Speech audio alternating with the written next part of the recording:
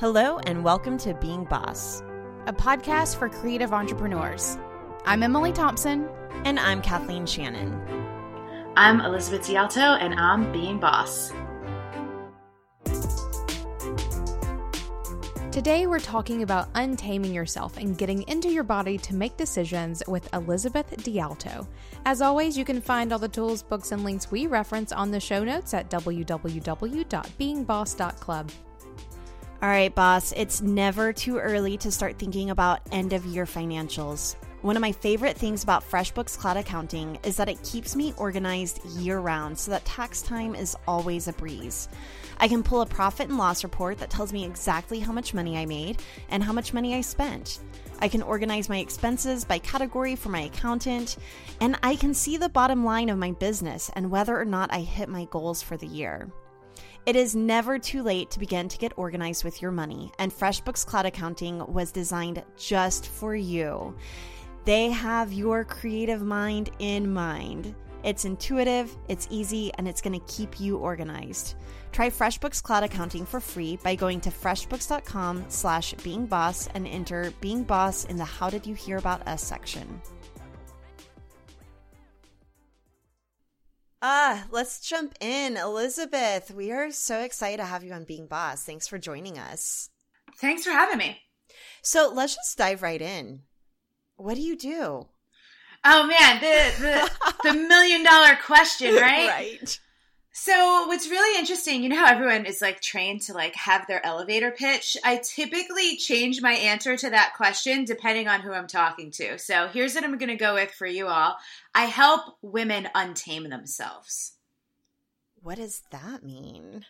So we're all raised in this interesting culture in the 20th/21st century where we're really programmed and conditioned to follow rules,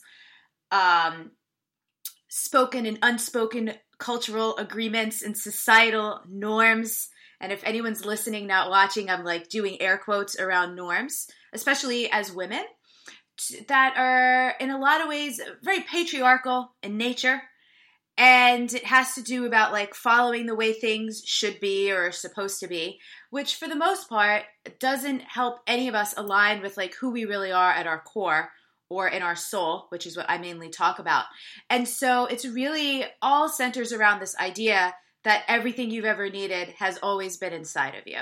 So coming back to like what makes you you and just questioning all the conditioning and programming, some of it is aligned for you. And a lot of it is really not.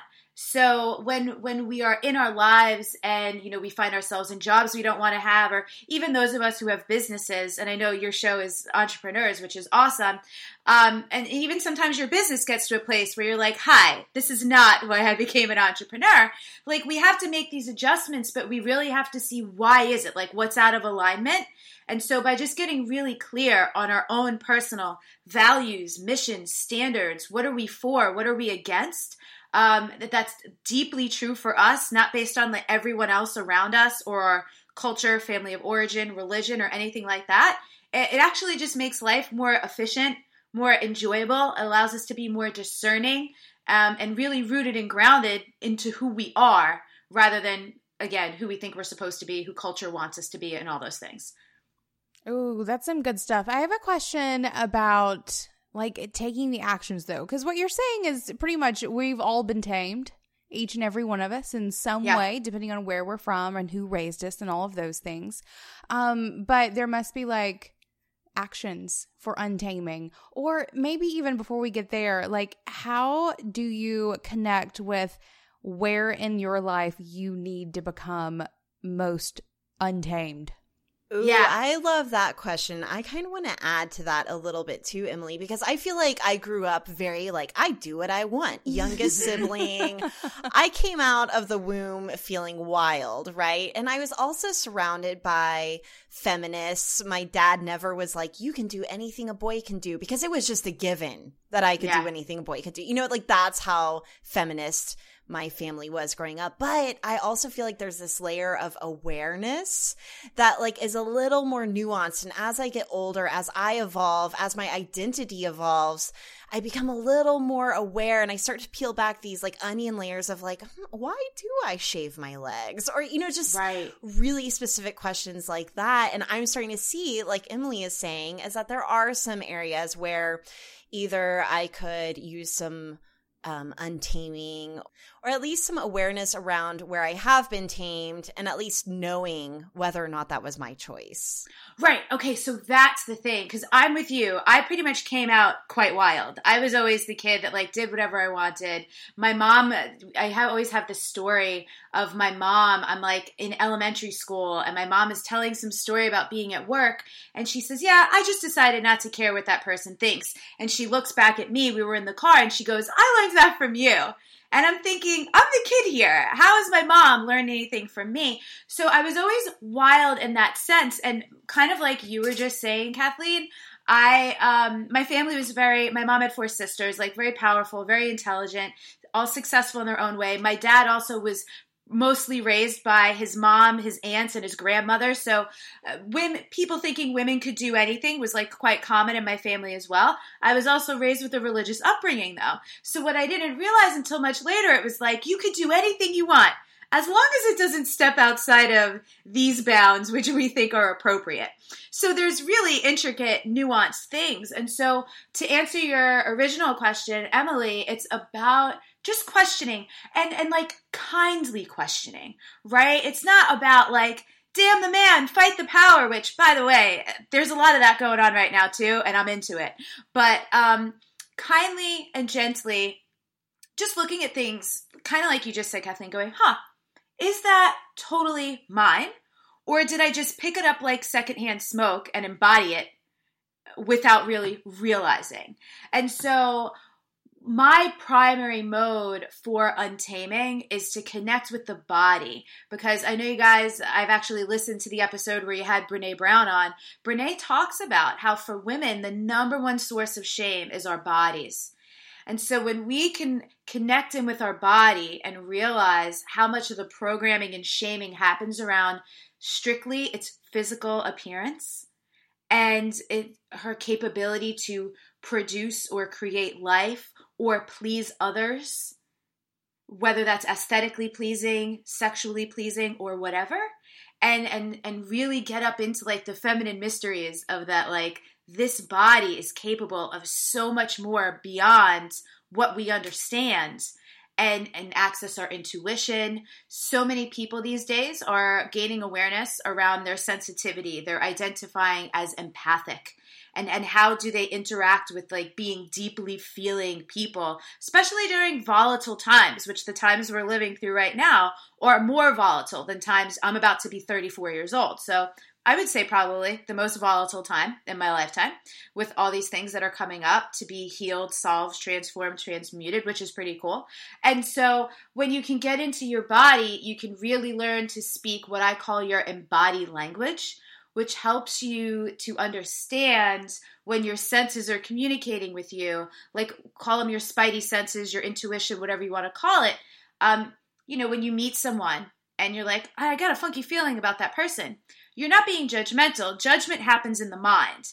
Anyone who's into like self-development or personal self-help work or anything is used to being conscientious about not being judgmental, but your body discerns. Your mind judges. Sometimes your body is literally like, nope, let's get out of here.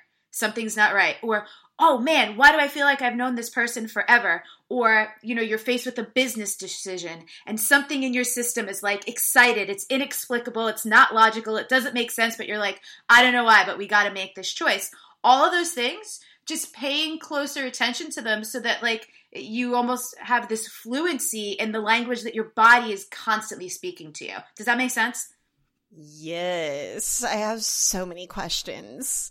The one that comes top of mind is like, how do I know that's my body telling me this person might be, I don't know, a serial killer? I started listening to that podcast, My Favorite Murder, and I'm so freaked out. My body is like, there's someone waiting for you around the corner, or did I just have too much coffee this morning? Right. So I guess what I'm really trying to say here is that whenever it comes to listening to your body, one, I do think that that's something that we've been conditioned to not listen to as much, like even from a kid, and becoming a parent has made me so much more aware of this. Emily, I don't know if you've experienced this with your kid at all, where they're like, I don't want to do that thing. And you force them to do the thing, whether it's hugging a grandparent or, I think that's the big thing in parenting right now. It's like, don't make your kid hug anyone they don't want to hug, which I think is really cool. And I kind of try to embrace that. But things like, I don't know, like my kid doesn't want to go to dance class. And I'm like, I promise it's awesome. Or he doesn't want to go outside and look at the eclipse. And I'm like, I swear this is good for you. It's going to be amazing. So I think that we are conditioned, for better or worse, to kind of listen to other people over us starting at a very young age, like our parents. But also I think that there are other variables involved, like our diet. And I know that for me, whenever I really clean things up and I'm eating really well, I'm able to tap into that wisdom of my body a little bit better. I'm able to tell what is actually intuition and what is that I ate something crappy and it's just responding negatively in my body. So what do you think about that? So I want to start with like the thing you said. You have been listening to that podcast and now you're saying, my body is telling me. That's not your body, that's your mind. And so this is one of the intricate things. Another thing that I say is I help people get out of their head and into their body. And it's really about being able, again, to discern, okay, what is actually coming from my thoughts, whether they're very loud or it's subtle, and what is actually coming from my body. Because if you're feeling nervous, it's often because you thought something that made you feel nervous. Does that make sense? Yes. Versus if you're just walking down a street and you get like a feeling that wasn't preceded by a thought, that is an actual body sensation. Does that make sense? Totally. So what it requires though, which most people struggle with a little bit and or aren't willing to do, is slowing down enough to pause and take the moment and go, did this start as a thought or was it an actual instinct or feeling? And in that second, Kathleen's murder comes around the corner. Oh my gosh, you guys, I just looked over and my back door is open. It's like open a crack. I swear to God right now. Oh no. Okay, but back to, sorry to take this off topic. It's amazing. Back to that, I guess that the way that I would really relate to this is chemistry. So even chemistry with places. Emily and I were talking about this recently. We get to travel a lot for work, which is incredible. And we have different chemistry with different places. And we have some mojo with New Orleans. That's why we host our vacations there. We do our photo shoots there. We like hanging out in New Orleans. And we can't really describe what it is. Like, of course, we could talk about the architecture, but it's this feeling that we get. And so along with having chemistry with people, you can have chemistry with places. And so what you're talking about here, it's making me wonder if we could even think about having chemistry with business ideas or projects or collaborations. That's essentially how I approach everything. So many years ago, I think it might have even been before she gave the TED Talk, or maybe it was after, and it was certainly before she wrote Big Magic. I saw Elizabeth Gilbert speak about her idea that like this field of ideas floating around, and then when you pick one, it's kind of like you choose it as a dance partner and you go for it. It's that, right? So you're using the word chemistry. We could use the word resonance.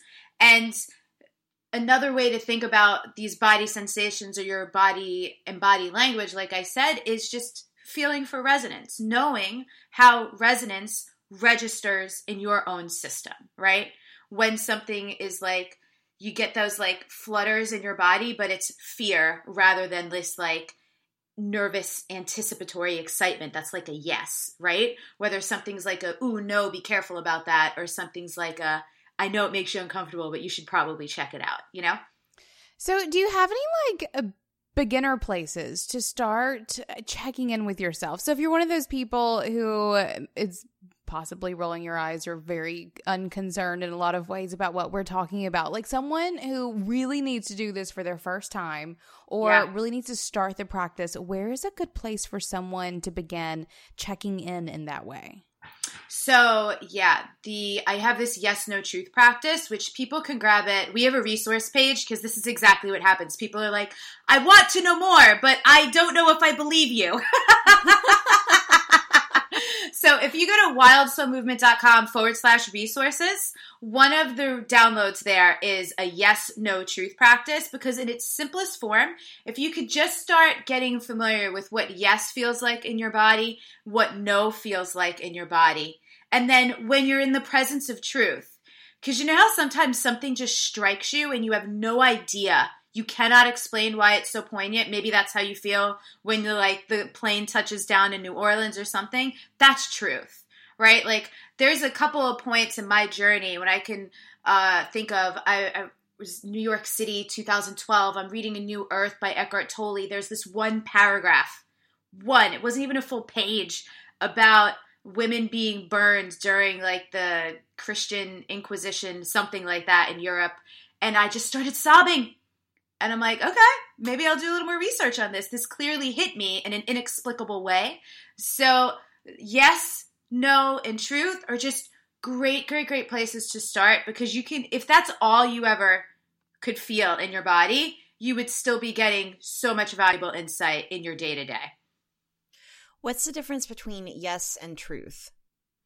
So it's really just a minor nuance. But so for example, like that book passage that I was reading, that was clearly truth, not yes, because it's just like something really getting your attention, that there's significance for you there. That's how I would describe truth.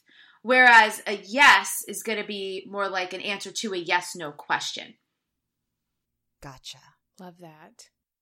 I feel like all my truth moments have happened on travel or like seeing something beautiful, like just being struck by, I could almost replace the word truth with unadulterated beauty. Yeah. Awe, just right? Awe. Incredible. Okay, cool. I like that.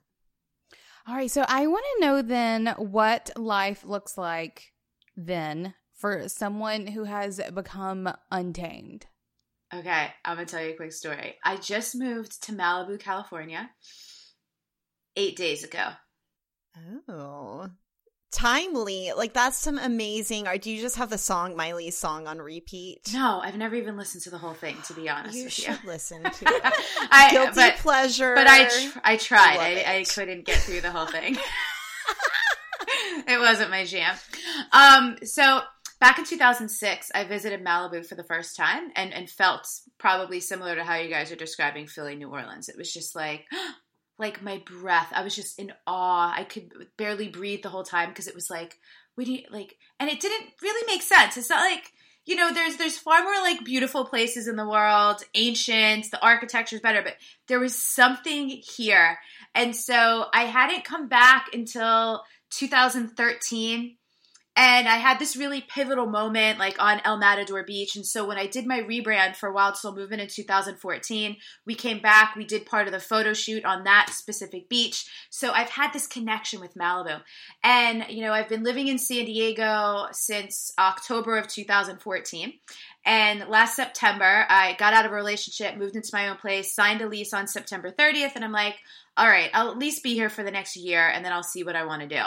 And so around May, I was just like itching. I did a lot of traveling this year. Like I really didn't want to be in San Diego. I was kind of wishing I'd only signed a 6-month lease and I was just done. You know, when you're like complete with something, whether it's a place, a person, a business engagement, whatever, you're like, I'm just done. And so I came up here for a weekend just to feel it out. So this is an example, Emily, to answer the question. I am more committed to feeling into things or feeling things out than I am to analyzing them with just my mind.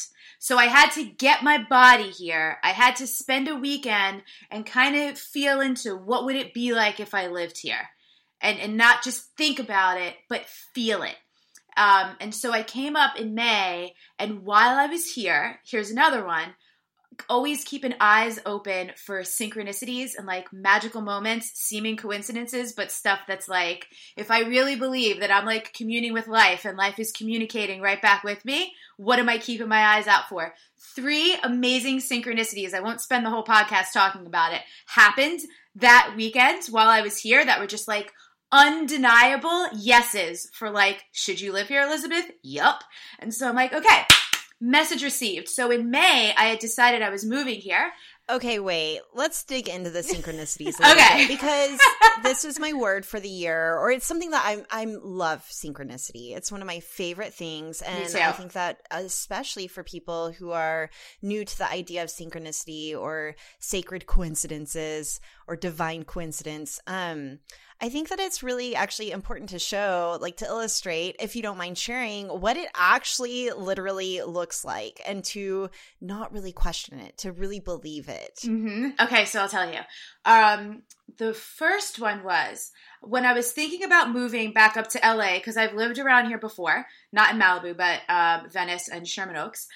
I was looking to see if there was a Soho House in Malibu. If anyone listening doesn't know what Soho House is, it's like a members club primarily for like entrepreneurs and creative type people. Because it's something, one of the reasons I wanted to come back up to the LA area was to be around like a more happening city where people are doing things at like a higher level creatively, skill-wise, bigger thinking, more possibility. And so I was like, cool, let me see if there's a Soho House. And when I looked it up, I didn't see a Soho House in Malibu.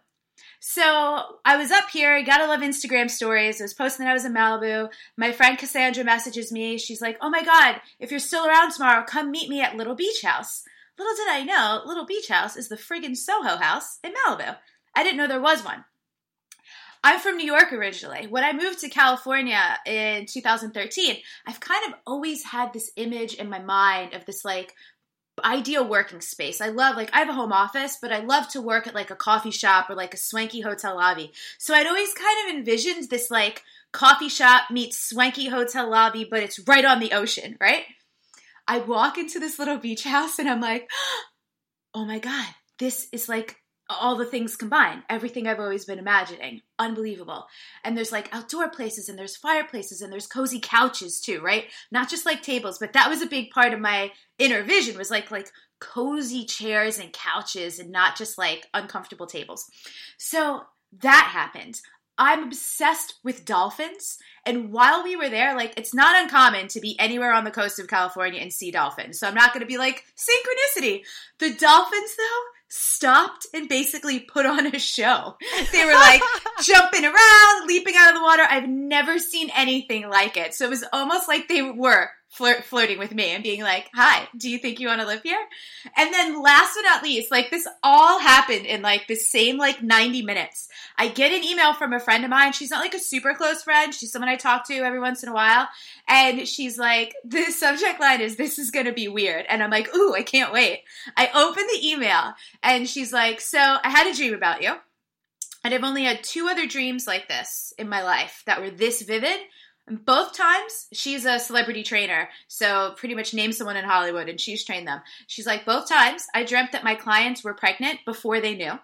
And when we did the math on it, my dreams happened the week they conceived. So I'm not saying this is prophetic, but I'm not saying it's not. And her dream was that we were in Malibu and that I was telling her I wanted to move here. And specifically, we were in Point Doom. And guess where I live?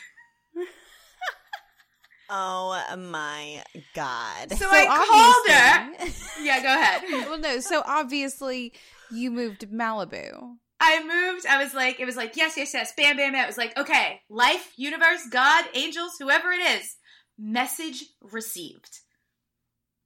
Love that. Yeah. So there's something to be said possibly about just feeling and being present and knowing what you want enough to listen to your body for it. Yeah. Yeah. And not just your body, but all the synchronicities. Do you think that there is a connection between being able to tap into the wisdom of your body and the intuition that is in your body, and then also seeing external validation of that. Yeah, and I think this is why I really focus on the senses. So like the connection to the body being all of your senses, because it's like there's this quote from a book I love called The Book of Love by Kathleen McGowan, where she says, for those with eyes to see and ears to hear. So when you're open and willing to be connecting to your own intuition, there's also a willingness to be, again, just observing the life around you that's happening that might be unseen forces trying to communicate with you. And I know for some people, they're like, all right, this is too much of this woo-woo crap for me. It's fine. But some of you who are like curious, it's just like, just pay attention and see if it resonates. That's all I'm saying, right? I'm not saying you have to make meaning out of every single tiny little thing, but pay attention. And when you notice stuff, see if it resonates, which comes back to the body thing. Love that. I just decided to coin a new phrase for our tribe of people, and they are definitely woo curious. Yes. Yeah. For sure. If not full on woo woo, they are woo curious for sure. That's great. Dipping your toe in the woo pool. See if you like it. For sure. Oh. Okay, so I'm curious to hear a little bit about, so you just mentioned that you're 34, and just thinking about how our bodies change and how we experience the world around us through our bodies and what that means for our intuition. Do you have any thoughts on that? Like, as our bodies evolve, obviously we're all still very young, so it's hard to say how we're going to be able to tap into our intuition whenever we're, 90-year-old little ladies. But how has this played into your journey, for example? I love this question because something I've been really thinking about lately is how like time on the field really matters. So I've had such a craving to spend time with older people because no matter what someone's belief systems are or anything, there's so much value in someone who just has done something for longer than you have. Even people in relationships, right? Like people who've been married for 20, 30 years, even if it's not the best marriage, they've still figured out how to keep something together. So there's something to be learned there. You know what I mean? And so one of my mentors a couple of years ago said this thing that I repeat all the time, which I love, which is that confidence comes from evidence. And so as we're endeavoring to connect more with ourselves and connect with our intuition, we can reflect back and notice times in our life where we did have a feeling about something and we either did listen to it, and we're glad we did, or ignored it and kicked ourselves for it. So we get to do some reflection, and then as we move forward, use that as like institutional data with like ourselves being the institution for what works and what doesn't. Sorry, I'm thinking. Yeah, this is a lot. I like it though. I like it too.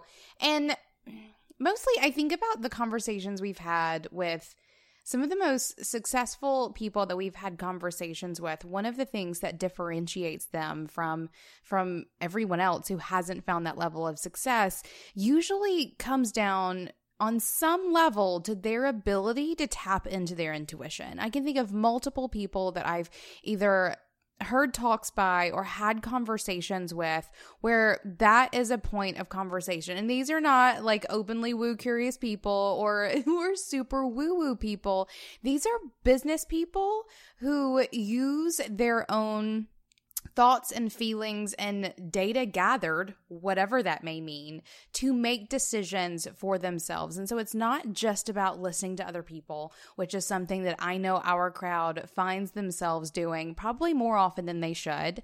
And it's not just about reading the latest business book or, engaging with the latest blog post or podcast or whatever it is. It's not getting all that outside information. Sometimes it really is just listening to yourself. And again, I can think of so many conversations where that has been like just shoved in my face one more time in terms of, Emily, here you go. Here's like another example of why this is so important for you to not only just live your life as you want to, but build something, to take all of the knowledge and data that you collect over however many years you've been doing the thing and use it to create something. Yeah, yeah. And so I'm also super practical. I created an Oracle deck this year, and the photographer we were talking about, she's like, so how do you usually create things? And I'm like, well, I kind of just tap into myself, say some prayers, sit in a meditation, get the divine download or whatever you want to call it, and then I make a plan and execute it. So it's like, however it is that you're engaging with these things, I find there's so many people, all the labels aside, woo, woo, woo, curious, there's so many very practical, successful people who will just call it trusting their gut or going with their instincts. It doesn't matter what it's called. But I mean, there are many, many scientific studies done that can support this, that at the end of the day, decisions are made emotionally. They're not logical. We might get all the logical data to inform something, but all that's doing is informing it. Ultimately, decisions are emotional. I forget where I read it. This is also many years ago, and I actually remember where I was when I was listening to it. I was like stepping onto the subway in New York City in Battery Park, where I used to live. And because it was something about someone who had some kind of brain damage where that part of the brain, perhaps the prefrontal cortex, but don't quote me on that. I'm not science. I don't recall those details amazingly all the time. But it was like the part of the brain that does make those decisions was damaged. And so it was really interesting to navigate without that function. Interesting. Okay, I want to ask you if you've ever had an experience where your gut has said yes, you've maybe even experienced some synchronicities, and then it turned out miserably. Has that ever happened to you? This is amazing. Yeah, and because yes, and I'm so glad you asked this, because just because you follow your gut or your intuition doesn't mean you're going to be guided down like the most magical path lined with butterflies, unicorns, and a pot of gold at the end of it. Sometimes we're going to be led down the path we need to go on so we can get our ass kicked a little bit, so we can learn what we need to learn. And it's like training for the next thing, or for where you really want to be, or where you really want to end up. And for anyone who's ever started or run a business knows this, how many false starts do we all have in our businesses? But we couldn't have signed up for the invaluable learning we got by trying something that didn't work out had we not done it, right? Totally. See, I had an experience, and Emily's heard it so many times. I've shared it on this podcast before, but where I tried a new business venture, all signs pointed to yes. My gut said yes. Synchronicity was out of control, amazing. And then it totally flopped. It was just a bad idea. And what I learned from it, though, is I got very clear on what I am supposed to be doing. Right. And I was able to really give Being Boss my all and Braid Creative my all, and really get clarity around, okay, this is what I need to be focusing on. Anything else might be a distraction. And then it helped really inform decisions down the line. Totally. That I can now say no to. But what I think it did do kind of is shake my confidence a little bit in trusting those signs. Right. Like, okay, yes, but am I about to get my ass kicked? Yeah. Well, and that's the thing, where this is part of the programming and conditioning, right? We're so afraid to fail that we forget that often our best lessons come from when we have our face in the dirt. And contrast, right? Contrast is such an incredible teacher. If you hadn't had that contrast, you couldn't have gotten so sharp and so clear on what you do want. Oh, this brings me back to the untaming yourself mindset, and especially around women in business, because that's who does make up the bulk of our listenership, though not all of them. So I would love to hear from you. What are some of those rules that many of us are living by that you find most often and possibly most need to be broken? Oh, because everyone else is doing it. This is how everyone else does it. This is how it's done.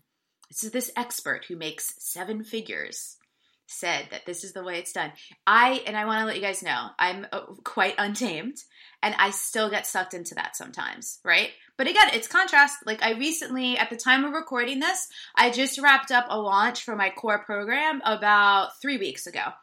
And it was like putting my business through a filter. And what came out on the other side was like, oh, look at all these things that we need to do better. So And there were a couple things. Actually, mid-launch, I decided. I was emailing my list like, hey, sorry about that fast-acting bonus thing on the webinar. I decided that felt really crappy, and you all get the bonuses. Like, I'm not into that. I don't like it.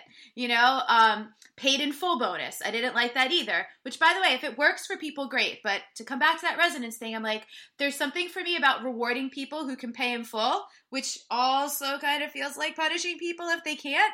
And maybe I could just relate, because for so many years of my life, I was the person who the only way I could have afforded to do something is if there was a monthly payment plan. And so, you know, there's obviously a little finance charge for that, which pays for like taking care of it on the business's end of things.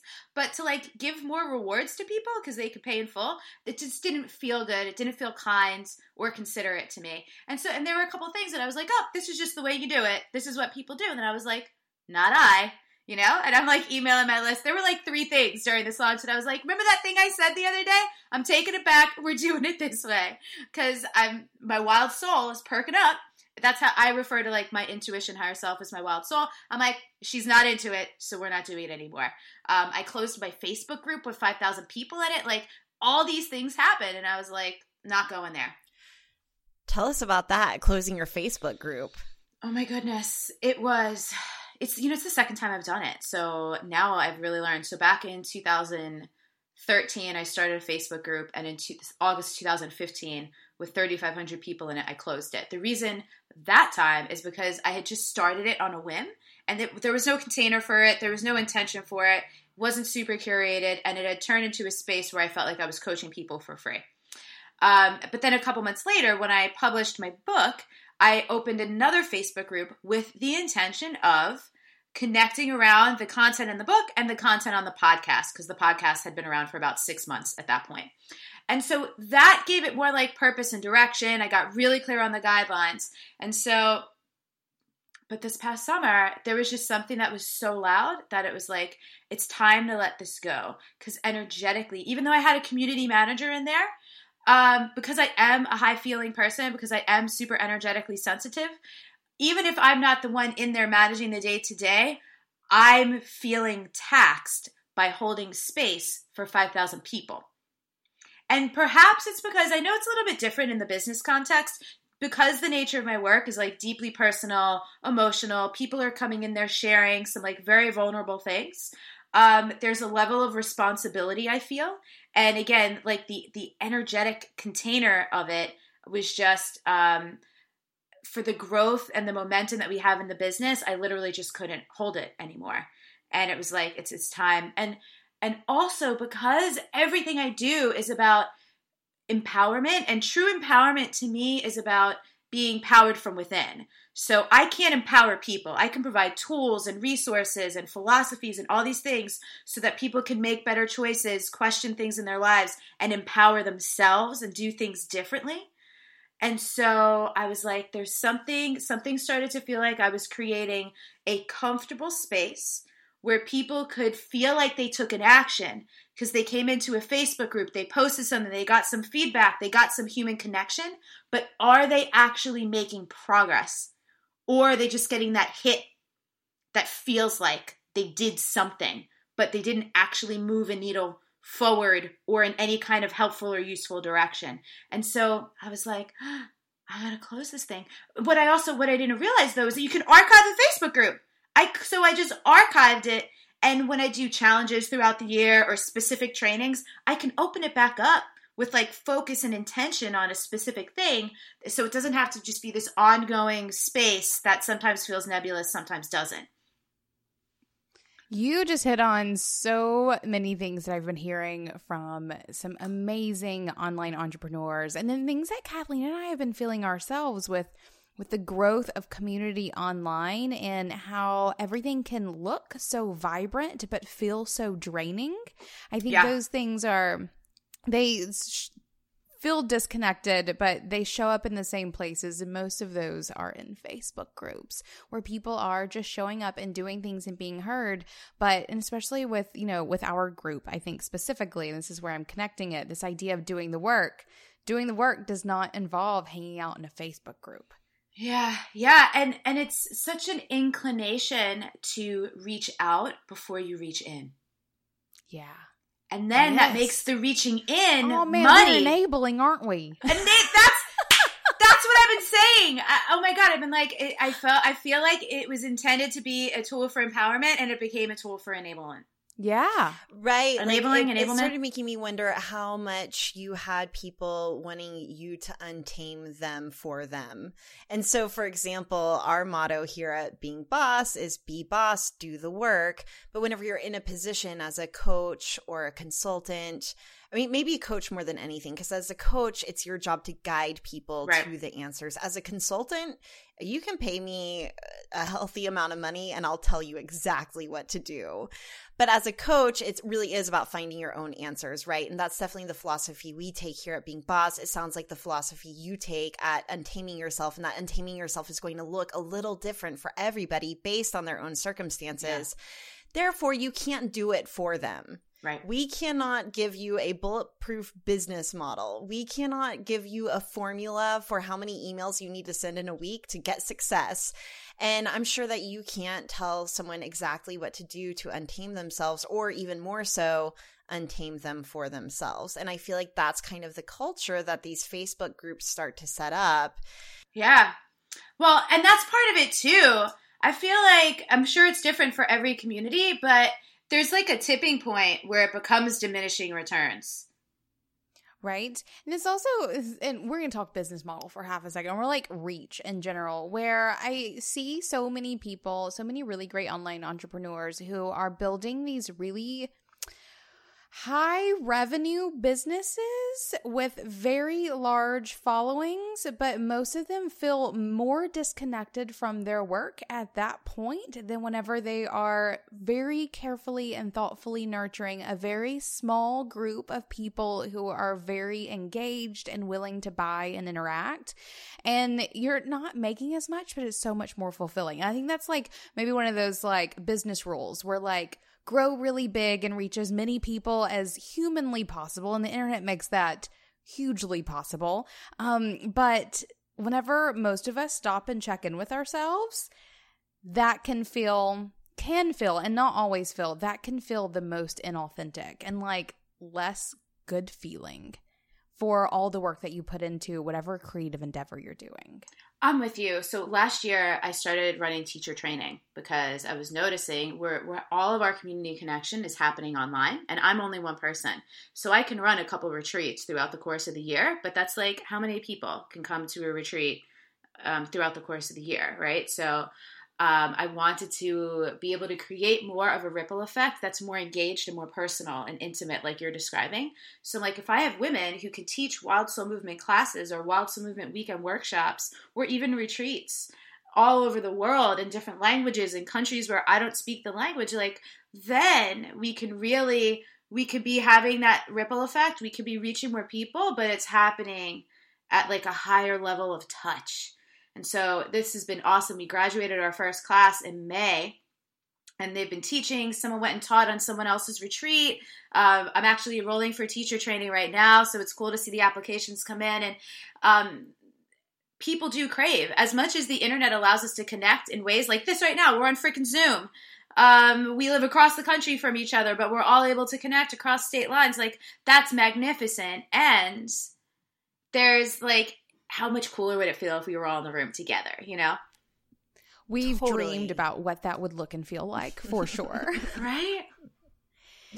Netflix, holler at me. I want a TV show. Okay, so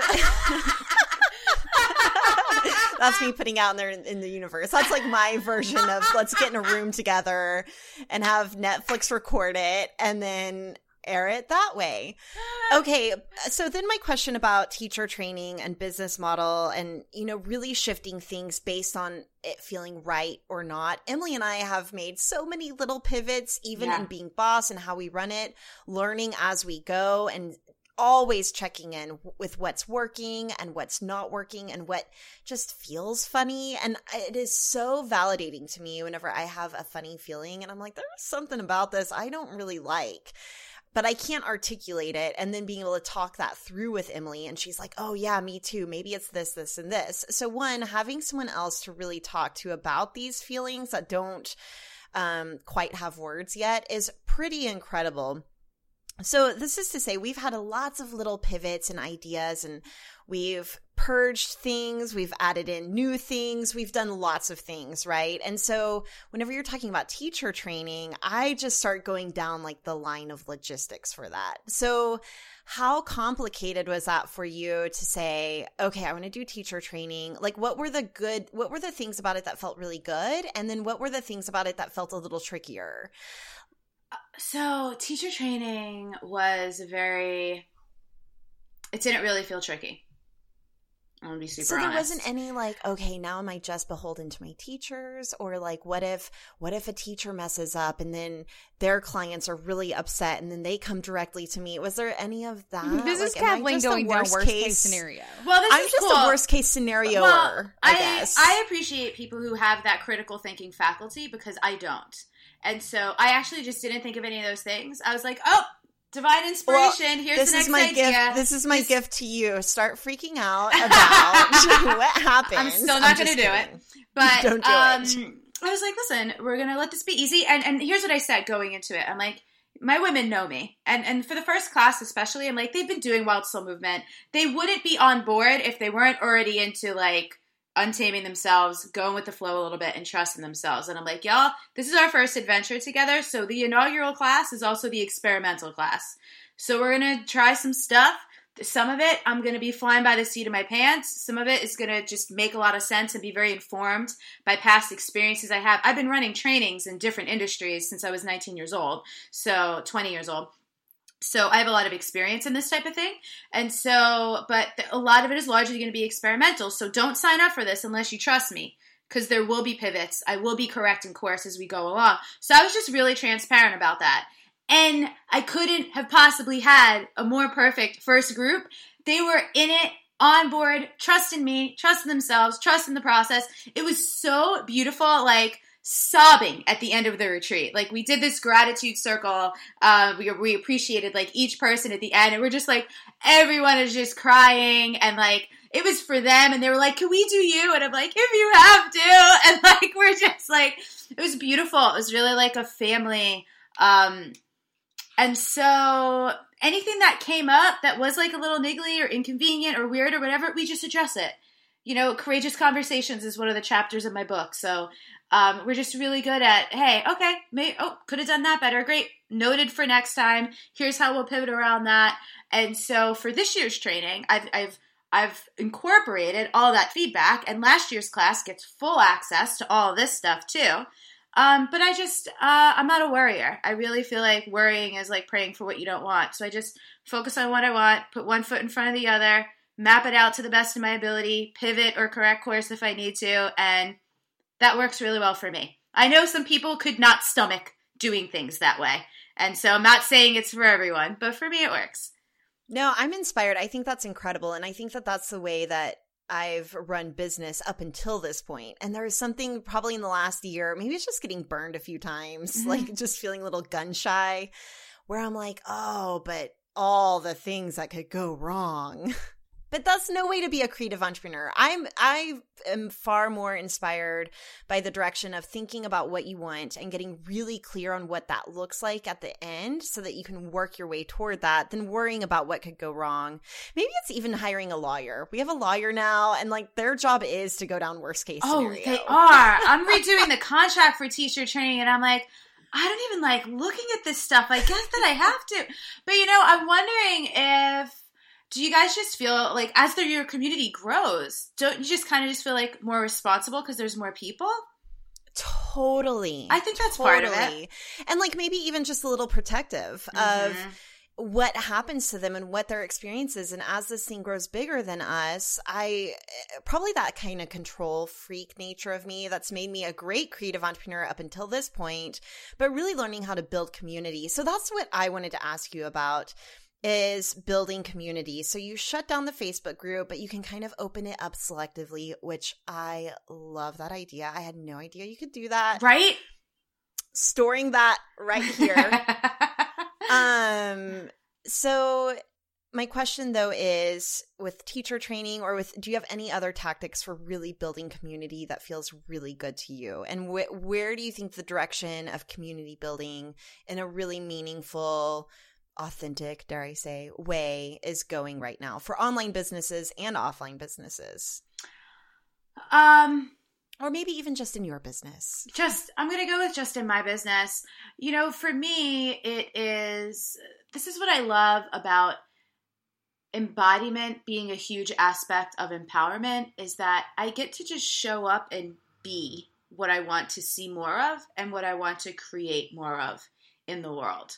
And so I want to be open. And by the way, I'm reclaiming the word authentic. I'm over being like, dare I say it, and I'm not knocking you, but like we've all done that. Words like authentic and vulnerable and self-love that just have been like so overused, like it's still a valid word. It has meaning. And so we're going to just take that one back and not apologize for using it. I love it. But like I want to show up as myself in the moment, as I am, be vulnerable with discernment, right? Like I don't need to just be full frontal sharing, vomiting everything on the internet that people have not earned the right to hear, as Brene Brown also says. And so I get to model that, and through that I get to invite interaction out in the open. This was another thing. I was like, by having the closed Facebook group, there was a piece of me that felt, and by the way, this is my instinct. When I had reopened the group in 2015, it was a public group. And then within like a month, I made it private again because I noticed the engagement was lower. But my instinct around making it public was like, how about we stop hiding these conversations? And that's what programs are for. If you want to be behind closed doors, like that's what we're doing in the program. That makes sense because that's the container. But in like a free space, like let's show up with whatever we feel comfortable showing up with. So just my public social medias. Now on my podcast, I'm inviting people and like, find me on Facebook, find me on Instagram, let me know what you thought, instead of come inside the Facebook group, and I'm okay taking the feedback that way. I like to respond to messages. I read my own comments and messages and stuff, and there's probably going to be a point where I have to kind of delegate that out as well. But we could just keep adjusting as that happens, because, I don't know what else to tell you other than this is another reason why I'm going in the direction of creating more live events, more weekend workshops, more retreats, more live gatherings where people can come together and do that in spaces that are more accessible. Maybe they can't join my $9.97 program, but they could pay $25 to go to a local Wild Soul Movement class. So that's when a teacher training is putting more people on the ground, like mobilizing an army, so the connection is more available in real life, if you will, rather than just in the online spaces. That feels good to me. This has been so fun getting to chat with you. What makes you feel most boss? Honestly, sitting in front of the ocean. For two reasons. The ocean, I feel like, is like one of the most powerful forces in the world. So it it reminds me that I'm just like one small, humble piece of the planet, which makes me feel boss in a weird way that I can't describe. But also sitting in front of the ocean being like, I made a lot of great decisions that I could come sit in front of the ocean whenever the F I feel like it. Amen to that. Thanks. Oh, that brings me back around to Malibu. So you went up to Malibu after 6 months. Did you break your lease? What happened? Oh, crap. Yeah, I never finished the story. Oh, my God. So back in May, I had put my friend had a real estate agent. So I'm like, just put me in an MLS search for rentals. Here's the price range. Here's the areas. So I could just at least know what's available and on the market. So when it gets closer, around August, like around this time, I thought I'd be looking for places, not already living here. So no, I didn't break my lease. I'm on 2 leases right now. I paid rent on 2 places in August. I might do it again in September. Hopefully they find someone to fill my place before September 1st. But this one place came through, I saw it, and I was like, oh my God, I think that's my place. I cleared a whole day of my schedule 3 days before my cart was closing on my launch. That didn't I made all these impractical choices. Came out to Malibu, walked through, put in an application. I apparently beat out 8 other applicants, one of whom offered to pay $1,000 more than the asking. Like, this was just my place, and it was just time.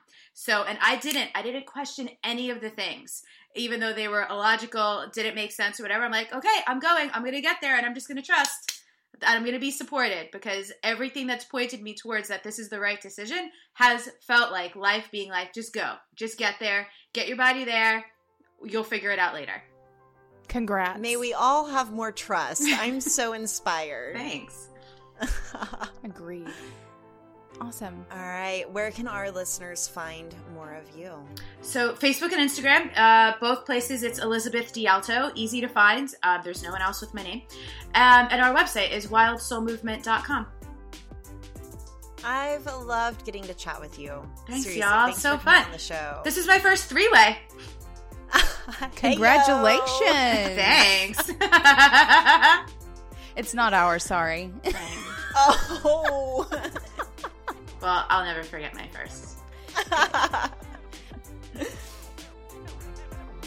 We have gotten so much amazing feedback over the years from listeners about how our podcast has helped them start, grow, and up-level their businesses. So we want to celebrate you. Here's the boss we're celebrating this week. Hi, my name is Mallory Casperson, and I am Being Boss. I run a nonprofit organization providing online support programs and resources for people under 40 who are dealing with cancer at lacunaloft.org. And this week, I'm celebrating my first official day as a paid employee of my organization. We've been running programs and fundraising for 2 years, and we're at a financially stable milestone where we can start having paid staff.